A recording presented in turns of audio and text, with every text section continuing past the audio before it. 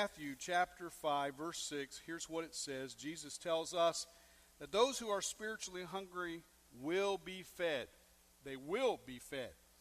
And he tells us, in fact, it's one of those 8 keys to being blessed by God. Blessed are those who hunger and thirst for righteousness, for they will be filled. Isn't that a tremendous promise? That you will be filled. Let me share something with you that's very important today. Have you ever walked in the middle of the night, you woke up and you were hungry, and you went to the refrigerator and you opened it up and you looked at it and you couldn't figure out what you're hungry for? Now, I remember a day where there was the refrigerator, the freezer was on the top up here. Anybody remember that? And then it was side by side became the thing. The refrigerator on this side and the freezer on the left. And now we have the freezer on the bottom and the refrigerator on top. And some of you are like, I'm dying to get one of those. Well, my question is, why? Why? It's all refrigeration and freezer, right? And I know, people, styles change. But you go open the refrigerator and you've stood there and you're like, what am I hungry for? I don't know. I'm hungry, but I don't know what I'm hungry for. And you go to the pantry because that didn't work. And you go to the pantry and you open it up and you look in the pantry or you look in the shelves, where you keep the other stuff. And you look in there and you still can't figure out what you're hungry for. I believe that is a tremendous illustration of our culture today. They're hungry. They're spiritually hungry, but they keep feeding themselves the wrong thing. And I want to talk to you about how do we in the church, those of us who know Jesus Christ as our Lord and Savior, how do you stay hungry for God? The Bible says that if you stay hungry for God, what was the promise? What did he say to do besides you'll be happy, congratulated, or you're blessed, right? I mean, when God talks like that, I want to adopt that attitude so that I am happy, congratulated, and blessed. Don't you? I want to live like that. So these 8 attitudes that give us personal happiness, that can cause us to live a life that's to be congratulated or to be simply just blessed, as it's interpreted. He says, for those who hunger and thirst for righteousness, they will be what? Filled. That's the people that are going to live a life that is satisfactory, that's going to be fulfilling, that their tank is going to be more full than empty. And it's so important we understand that and we put that into our spirit and live our lives by that. I want you to think with me, because medically they tell us that the loss of an appetite is a symptom of sickness, isn't it? Sometimes we can be emotionally drained or sick or just upset and we don't feel like eating, or some of us do the opposite. You eat more when you are stressed, right? Kim and I tend to be the other. I know it doesn't show on me, it shows on her, but we tend not to eat when we're really under a lot of stress. We tend not to do that. But I hear people all the time tell me, I'm eating like crazy because I'm stressed. And I'm like, I can't relate, but I hear you. And I know what you're talking about. But listen, when you have a fever, headache, congestion, sore throat, upset, cramping, aches, pain, symptoms of illness, it's very typical you don't feel like eating right then. That's typical. I want to share with you what the Bible tells us is how can we stay hungry for God. It's a challenge, and there's times in your life, any of us, that you might have a time of spiritual dryness, or you may have a time that you're not longing and hungering for God like you should. And you know you're not. Well, I want to tell you how to work on reviving that if that's where you are. I also want to tell you that if you are hungry for God, stay hungry for God. And I want to tell you how you can do that. So let me share with you a couple of things that I think are really, really, really, really, really important. Stay aware of how much God loves you. I have a pastor friend that told me that one of his people that he's pretty much a new convert, but he'd been a Christian for about 2 years, came to him and said, Pastor, I don't really feel close to God, but here's the real problem, Pastor. I don't feel like I want to get close to God. And the pastor said something really wise. He's a buddy of mine. He said, I'll tell you what I did. I told him, and it's really worked for him. I told him, why don't you spend some time in the Word of God, contemplating and thinking about the love of God, and if you don't have revival, something's wrong with you beyond that. If you don't have revival, you don't hunger and thirst for God again. So he started reading passages and he started listening to music. A lot of it was stuff the pastor had given him, and it really helped him get to a place about that. I want to share with you, listen to this passage. It's in the book of Ephesians chapter 3, and listen to the language here. He says, I pray, and he's talking to the Ephesians first, the original letter that it went to those believers in Ephesus back in the first century, but now it's to all of us. And it has been for 20, going on 21 centuries now, hasn't it? And it's an incredible truth. Listen to this. And now, Paul says, because it's God's word, he says, I pray that you, being rooted and established in love, may have power, together with all the saints, to grasp how wide, how long, how high, and how deep is the love of Christ. Isn't it something that is what calls us and propels us to great response, is the love of Christ. The love of God causes you to do things. Now, I want to give you an illustration real quick. When I fell in love, or I stepped up in love, I should say, because it's not a step down, is it? We say, oh, I fell in love. And when I stepped up into love with Kimma Jude, things changed. I wanted to spend hours with her. I drove her parents crazy. And I was the youth pastor at our church. I was Austin. You got to use your imagination a little bit, but I was a youth pastor. And I was the youth pastor then. And we were dating. And man, I was googly-eyed. You know, we'd take her eyes out, and I'd roll mine at her, and then she'd pick hers and take them and roll them back at me. We were in love. And I've told you about the first time she ever told me she loved me, right? I've told you that. Yes, I did. I told you. I know I did. But here it is again, because I know that I love her. I know she's the one. I know the Lord's just shown me she's it. And that night I was going to tell her, I love you. That's what I was going to do that night. I did. So we finished our date, and I was hoping to get a little kiss before she went in. And I said, I got something to tell you. She said, yeah, what do you got to tell me? I said, I got to tell you something. Here it is.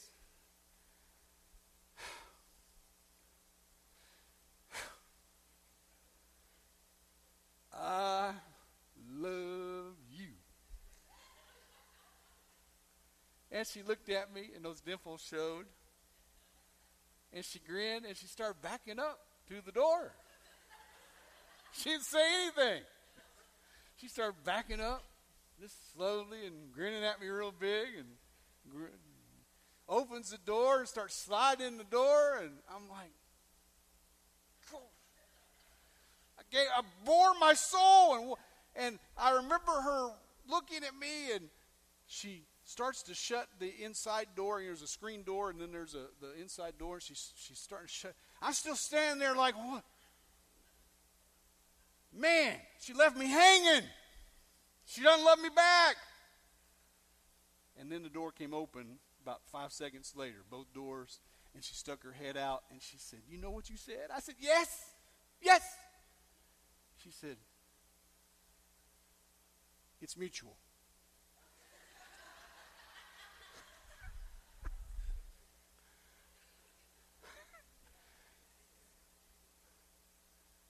And I ran off the side. They had a chain link fence. I just jumped over top of that. You have to use your imagination for that. Remember, I was young. I was a youth pastor then. I just jumped up. I'm kind of skipping down the street. I'm going, she loves me, she loves me, she loves me. And then it dawned on me, she said, it's mutual. And I started thinking, what does that mean? Is that love? What is that? Well, I figured out after a while, and later I did get her to say, I love you. That's what I meant. But, anyway, she was just, that's the way she said it that time. I spent so much time with her. I drove her parents crazy. We were on the phone all the time. Her dad used to make up an excuse because, see, we didn't have cell phones back then. We had landlines that you had to dial 2, 3, and it was weird. That's where we were, and we had one phone in the house. That's it. There wasn't more, and we were on the phone for 1 hour, 2 hours, 3 hours. So her dad would just make up something and say, I need the phone. I need to call somebody to get us off the phone. And anyway, they were glad when we got married because they're like, please go. We need rest again. Take her and go. No, they didn't do that. But I almost thought it was like a sub-condition they had. They're like, yes, we all need rest from your all's dating and your love. So anyway, listen, when you're in love with somebody, it highly impacts your life, doesn't it? It changes you. You want to spend time with them. You do want to do that. When you love the Lord, it's the same way, isn't it? You want to spend time with them in incredible ways. Peter, remember when Jesus restored him after he had sinned, and he had even cursed the last time he denied Christ? He cursed and said he didn't even know the man, and start cussing. The Bible says in John 21, verse 16, he says, Simon, son of John, do you love me? And he answered, yes, Lord, you know that I love you. Jesus said, take care of my sheep. Gives him an assignment. Now here's what's interesting. If you look at that text in the Greek language, the first time God asked him, Jesus asked him, do you agape me? And Peter's answer back was, that's godlike love, agape. And his answer back was, Lord, you know I phileo you. I love you like a brother. And then Jesus the next time asked him, do you phileo me? And Peter said, you know I phileo you. I love you like a brother. See, here's what's so cool about God. God will meet you where you are, not the standard he's got, not the place he's going to take you and elevate you to. He'll meet you where you are and take you there and then elevate you to the place that you should be. And that's what that lesson teaches us in John 21. He'll restore you even at a lower level than what he wants you to be restored and where he's going to call you. And he gave him a sign. He said, Busque mi probeta. Feed my sheep. Feed my sheep. He gives him an assignment with that. Isn't that amazing? Second of all, check this out. You need to stay away from junk food if you're going to hunger for God. Stay away from junk food. Now, this is not the dietary portion of this message, but in a way, spiritually it is. Stay away from the junk food. Our culture is eating all kinds of spiritual junk food because they think it'll fill them up. They think if they climb the career ladder, they think if they have sex with enough people, they think if they serve the God of pleasure and get drunk and do drugs and whatnot, that if they party enough, they'll get high enough, that's going to satisfy them. We could talk about sports. We could talk about academic achievements. We could talk about everything under the sun to do. And I want to tell you something. Whatever it is, it's going to fall short of what really is going on. Listen to what Rick Warren wrote in his book, The Purpose-Driven Life. He wrote this: You are a spiritual being with a God-shaped hole in you, and only God can fill that hole in your heart. When you try to fill it with salary or status or success or sex or passion or possessions or position or power or prestige or anything else other than God, it's just not going to be fulfilling. Did you hear that? It's just not going to be fulfilling. See, there's a hole in every one of us. Every one of us. Just like Ecclesiastes tells us that there is this longing to reconnect with God. God has put a longing in all of our hearts that we will reconnect with Him. And it's just so important we understand that we can't fill that up with junk food. It has to be real spiritual food. for it to work. Listen to this. Proverbs chapter 15, verse 14 says, the discerning heart seeks knowledge, but the mouth of a fool feeds on folly.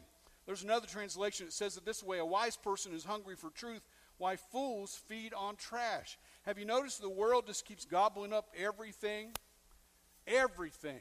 I mean, all you had to do is watch the news this week, and man, I mean, you know, we're watching this case with the judge and with the lady that made the accusation against him, and now the FBI is investigating, and it's a crazy thing to watch all this, and then to think about somebody being in high school. I mean, do we really want to go back to all of our high schools? I can tell you what, you go back to before I was a sophomore in high school, when I accepted Jesus Christ, I would be disqualified as a pastor because I was serving the God of pleasure. I just think we've got to be very careful what we do with underage people and what they're doing. Youthful sins are just that. They're youthful sins. And that's not justification for anything. If she had something happen to him, that's horrible, isn't it? And it's horrible if he did something like that. But here's the bottom line. Jesus Christ changed my life, my freshman going into my sophomore year. And there are lots of things in my life that I would be disqualified from what I'm doing if Jesus Christ didn't come in and save me and make me new. Amen? I mean, do you want to be judged on high school? I think we're on real dangerous ground here 36 years ago. I mean, if we're going to hold all people to those standards about being elevated to anything, I think we're on really dangerous ground.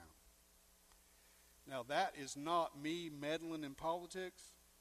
I just think we need to really think through that. And if he did something, that's horrible. So, anyway, that's my 2 cents.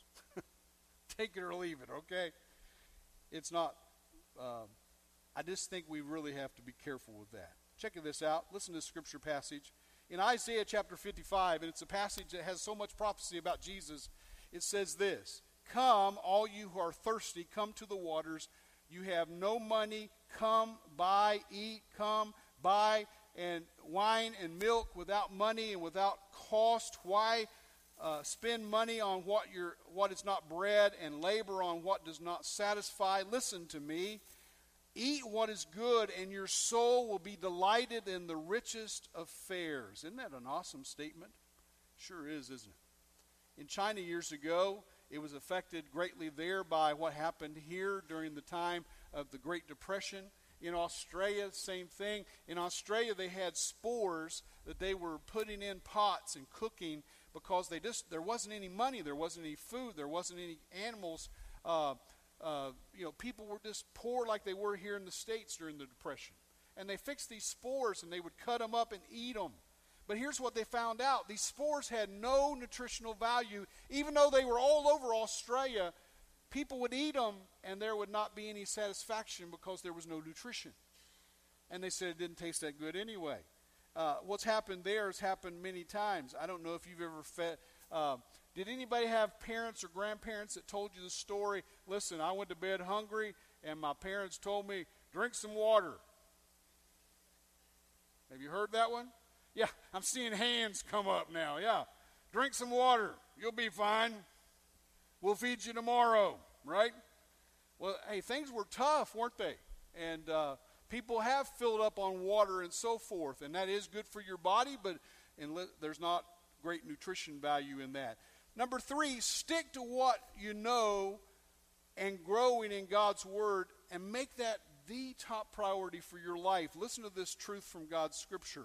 We need to make that the top priority. Matthew chapter 6, verse 33 says this, but seek first his kingdom and his righteousness, and all these things will be given to you as well. Therefore, do not worry about tomorrow, for tomorrow will worry about itself.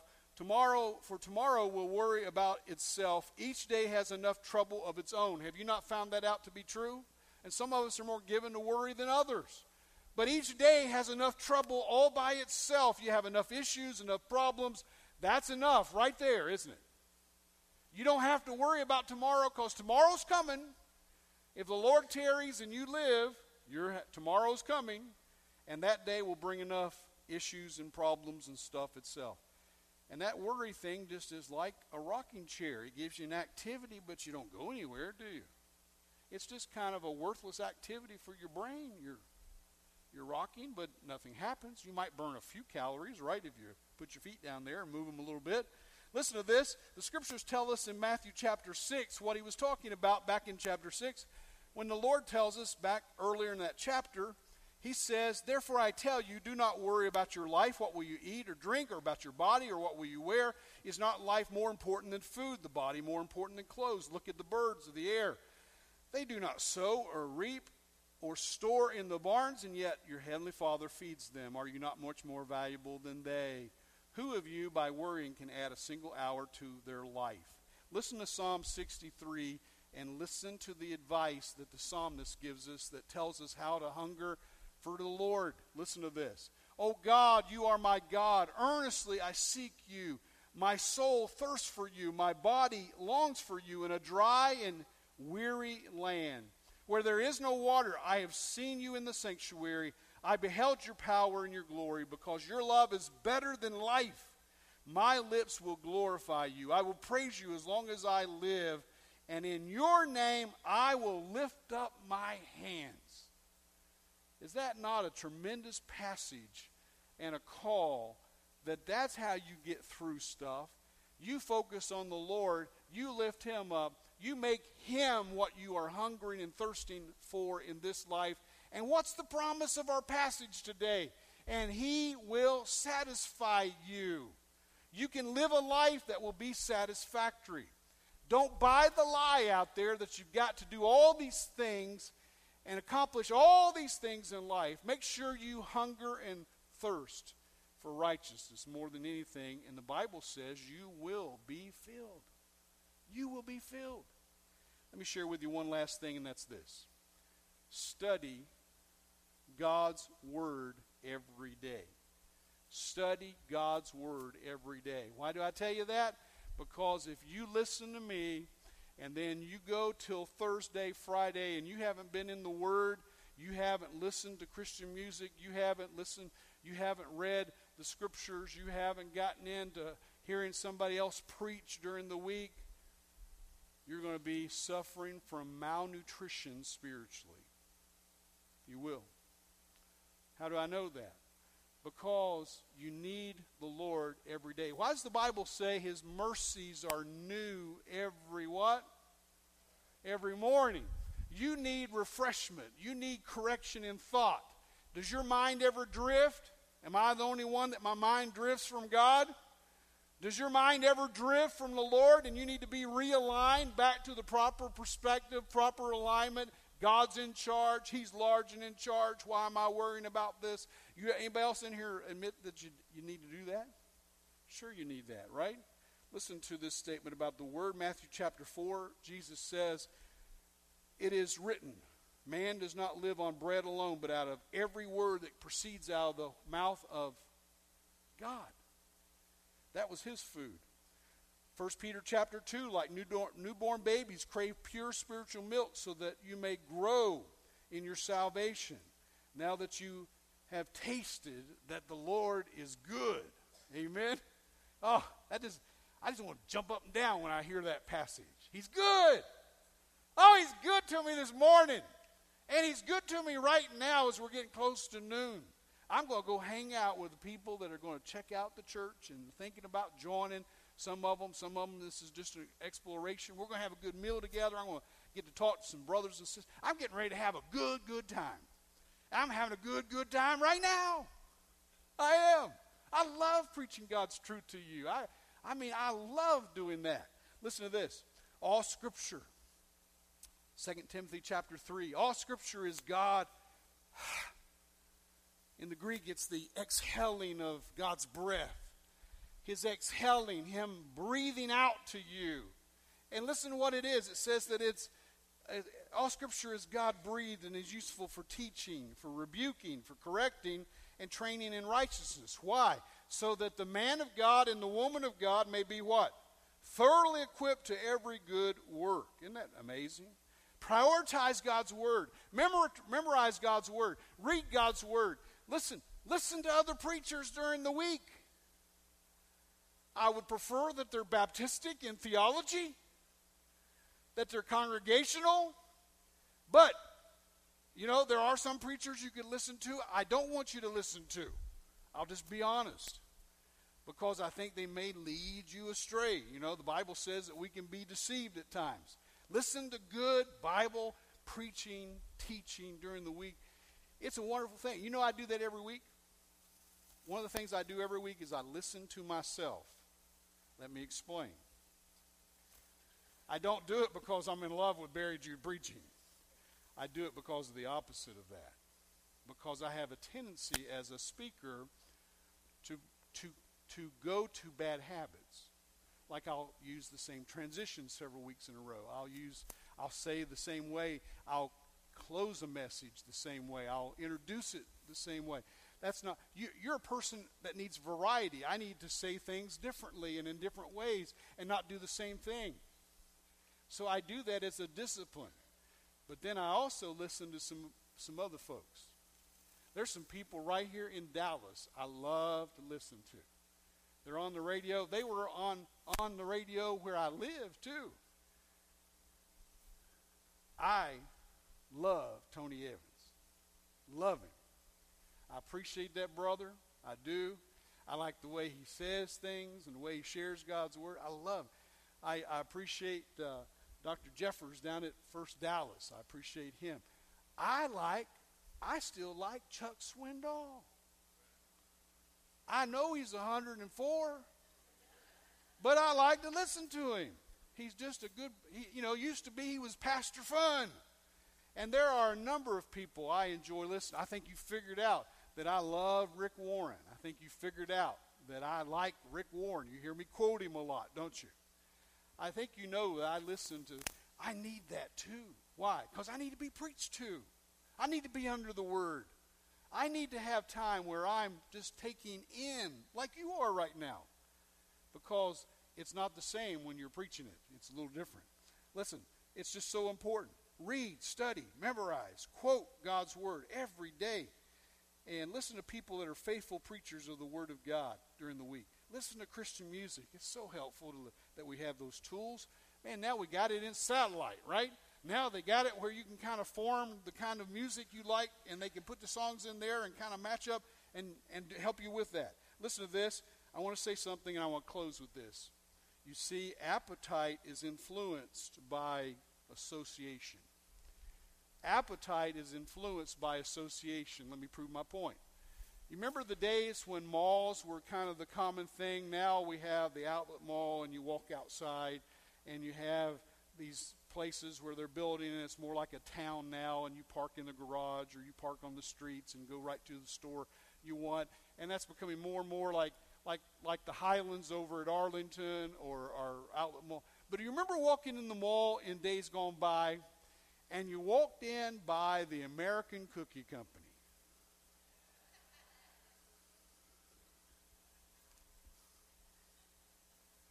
You didn't have cookies on your mind. You didn't want a cookie. And God forbid you walk by Cinnabon. You with me? You walk in and there's that aroma. I'm not even a big fan of cinnamon, but man, that smells good, doesn't it? And maybe you just ate a meal and you smell that. And when I talk about appetite by association, what's the appetite? What's the association there? What are they appealing to? And they're really good at it. Because you might buy a Cinnabon and you don't even want one. You just had dinner, maybe you ate a dessert, and you go to the American Cookie Company and you buy cookies. And you get all the kind of cookies they had, right? Or you do that thing where you buy one of those big giant cookies, right? The cake cookie. Am I just talking to myself, or do you suffer with this thing too? I know some of you don't like sweets, and your thing is, man, I'm driving down the road and I smell barbecue. And my car just pulls in the parking lot, right? You follow me?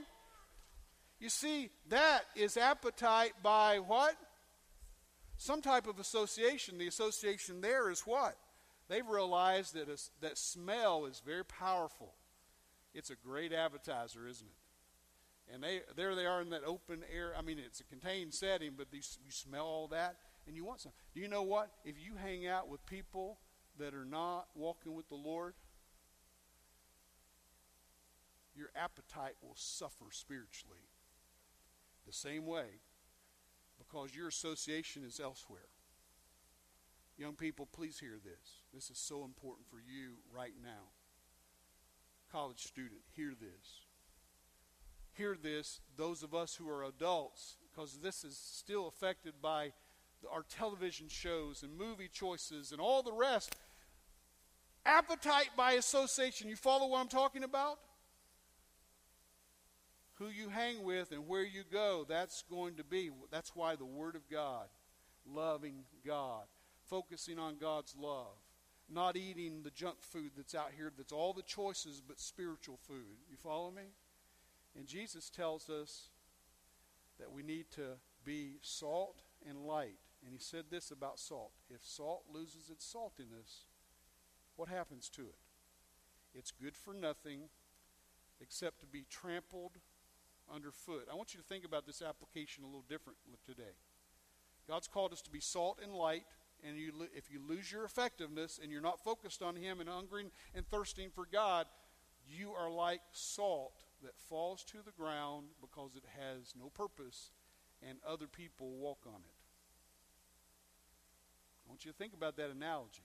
Do you want your life to be a life that other people just walk over top of? Think about it. Let's pray. Father, we're getting ready to come to your table. And Father, we're going to have a very brief invitation before we extend the offering for the table today. But we just pray that you'll move in our lives. And Lord, if we need to come and confess sin, help us to do that. Help us to be clean and holy vessels. You told us to think of nothing else but remember you, and not to partake of the table in an unworthy fashion. So Lord, if we're feeling unworthy right now, Lord, let us come to you and seek your forgiveness, and you will give it to us.